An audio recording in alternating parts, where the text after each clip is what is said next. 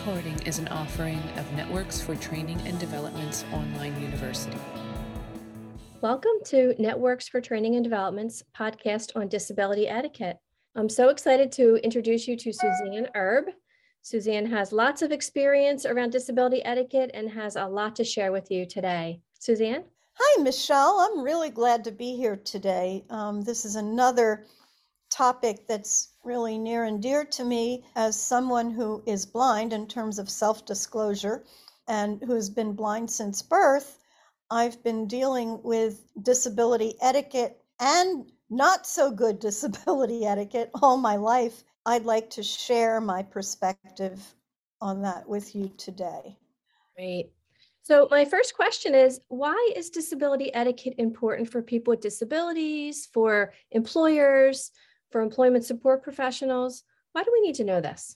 It's really important for you to know this because it makes everything easier. You know, rules of etiquette have come down through the ages and they sort of are like social glue that sort of keeps things together. In terms of disability etiquette, we've really developed some do's and don'ts and things that really maybe in the last century or so, less than a century, we've decided as a society and as people with disabilities and professionals in the field that these things can make it easier for people on the job. They can make it easier for us as professionals because we sort of have a code of things. And it also makes it easier for employers because we can show employers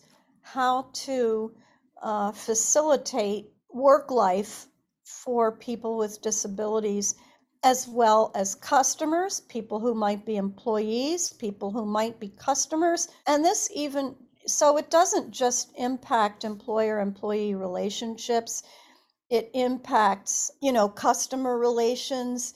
Sure. And everyday interactions with people. So that's why these things are very important. Totally agree. So I wanted to spend the remainder of our time together to talk about some important considerations around specific disabilities, because sometimes people just aren't sure what is the right etiquette, around a person who uses a wheelchair, for example. But let's start with people with intellectual disabilities. What are some important considerations around etiquette that we need to think about? Well, first of all, whatever you do, treat people with respect no matter who they are. And if you're not sure what to do in any particular situation, ask. I would say try to make sure that you keep concepts understandable, make sure that the things that you're trying to explain or ask them to do, for example, if you're an employer, if you're their boss and you're giving them examples of what you want them to do, make sure that you're using language that's easy to understand. And also, it's a good idea to show them what you want them to do and maybe even put pictures up so that they have something that they can refer to. It's also important to make sure that you give them a chance to express their feelings about things and also what they believe their tasks are, so that you can be sure that they actually understand what you're trying to say. And definitely be open and answer their questions and be patient and realize that it might take them a little bit longer to understand what you want them to do, but that they can definitely do it. Wonderful. Thanks. So how about people who have mental health disabilities? What are some considerations? Well, remember that people with mental health disabilities have been ostracized down through the ages. And so this is something that people might not want to disclose and might feel uncomfortable, but if they do disclose it, and if they might need to take breaks when when they need to, as opposed to certain times of the day. So there might be some scheduling things to consider. They might need to be in a place that's quiet. And if they make very specific requests, honor them. They're not doing it because they feel like it. They're doing it because they need it in order to function. Some people may ask for flex time. Some people may ask for, some other, time to go to appointments if they need to see a mental health professional at a certain time each week or whatever, then they need to have permission to do that. Those are some of the things to keep in mind. How about people who have communication disabilities?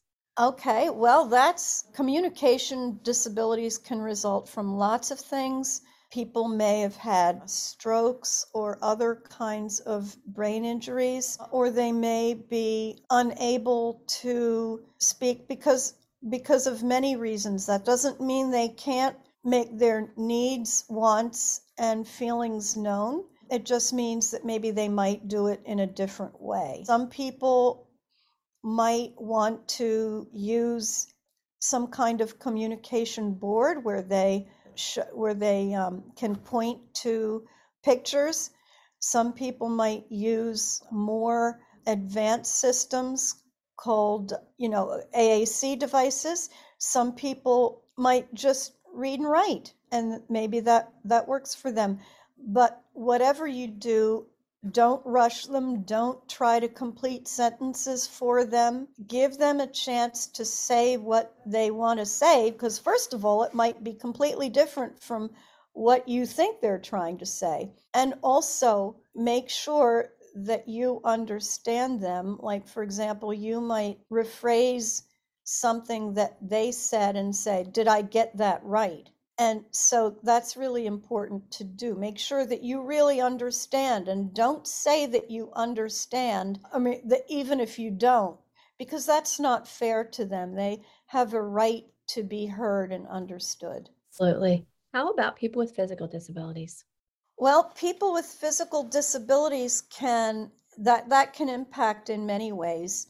Some people use wheelchairs, some people use canes or crutches for walking. Some people may have difficulty using arms or legs, or may not even have arms or legs. But that doesn't have anything to do with what they can or can't do for that particular job. Whatever you do, don't patronize them. And if they're using a wheelchair, make sure you don't touch the wheelchair or any other kind of ambulation device like canes or crutches or what have you. Those devices, and any kind of assistive technology for that matter, belong to the person and are sort of appendages to who they are, and they're their property. Right. So for example, don't hang things on somebody's wheelchair. Don't use their wheelchair to lean against. And if you want to go by the person who's in a wheelchair, don't just sort of push it. Never just sort of push it, because that could throw the person who's using the wheelchair off balance. And don't pat their head and just sort of treat them with disrespect. It seems like common sense, but sometimes people don't always think. Yep. And then, and then combining people who have intellectual disabilities with a physical disability or multiple disabilities, and sometimes that gets even more confusing for people. And that's Yep. where some unusual things happen, right? So it's kind of being aware of what, treat people as people, right? Exactly. So how about people who are deaf or hard of hearing? And people who are deaf or hard of hearing have an especially difficult time right now during the pandemic. And we're recording this in the early part of 2022, just to give you a frame of reference. Because some people who are deaf or who are hard of hearing or deaf may use lip reading. And that's impossible to do when you're wearing a mask. And I'm not talking about the deaf person wearing a mask. that makes it easier. I'm talking about the general public. I think it would be great if everybody wore masks that were transparent so that maybe the person who is deaf could see a little bit better. It's very difficult and for somebody who is deaf during these times. And be willing to read and write if that is preferable for the person who's deaf or hard of hearing, and ask them which is the best way for them to communicate. And that's always important. And whatever you do, don't speak to or through the interpreter in that, don't look at the interpreter, look at the person who is deaf, because that's the person who you're trying to speak with. And the interpreter is merely there to interpret for the person what you're saying.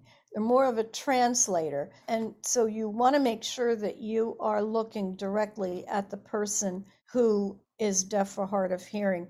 Sometimes people who are deaf and hard of hearing have trouble with someone who has a mustache of some kind, or a beard, or something that any kind of facial hair that obstructs their face. And don't speak in a loud voice, speak in a normal tone of voice.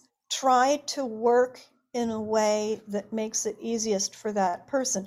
Some people speak ASL, but not everyone does, and don't make assumptions about the best way for the person to communicate with you and for you to communicate with them. And if they request sign language interpretation, really honor that and respect that, because they do need that in order to communicate and to understand what you're trying to say. Absolutely. And it is a reasonable accommodation to ask for a sign language interpreter. Okay. And one last disability for people who are blind or have low vision. What is some disability etiquette from your perspective?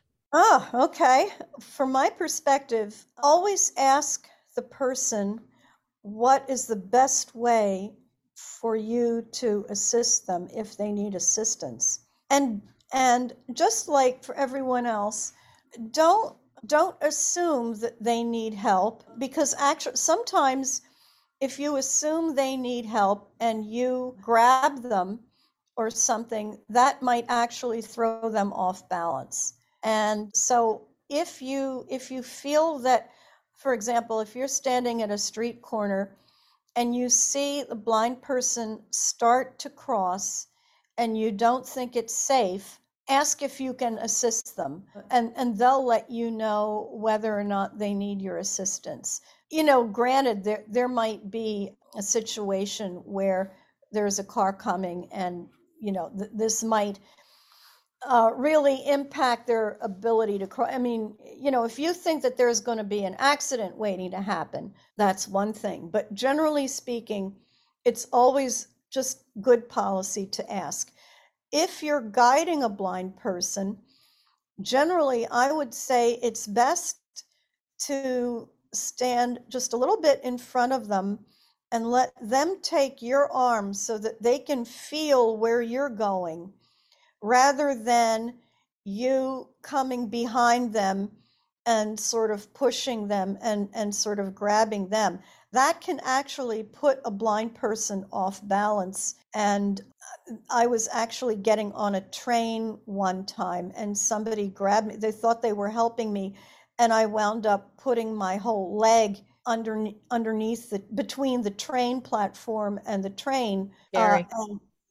So really be careful about that. Also, if you're giving change, make sure that you let the person know what the bills are, especially bills, because that's very difficult. And if you're going to give them coins and dollar in bills in the same transaction, give them the change first so that the change doesn't fall off the bills, and that can happen very easily. And there are some other tips too, but I think those are a few good ones to get started. And one other thing I'd like to talk about is since we're on the topic of people who are blind, and this is true for all service animals, whatever you do, don't pet service animals. Again, they're not assistive technology because they're animals, but they belong to that person. And if you touch a service animal, you could really distract the animal because after all, they're only people. And actually, one of the biggest compliments that you can pay to a service animal of any kind, whether it's a dog guide or an assistance animal of any other sort, is to not pay attention to them. Because by not paying attention to them, you're acknowledging their job and you're respecting them as professionals, which is what they are. In addition to being dogs, they're professionals. Wow. Lots of great information, Suzanne. And what you say about the service animals, I think we can all probably relate to times where we've seen an adorable dog out there, and it's Yep. don't be offended if that owner says, please don't pet my dog. Yep. They're working, right? Exactly. Right. Well, thank you so much for this great conversation around disability etiquette. If you are listening to this podcast as part of Network's ACRE SE 101 course, please be sure to watch the disability etiquette video that will accompany this podcast. Thanks again, Suzanne, and I look forward to future conversations. You bet. Thanks, Michelle. Thank you for listening. We hope the information provided was helpful. Don't forget to stop by our website and take advantage of all we have to offer.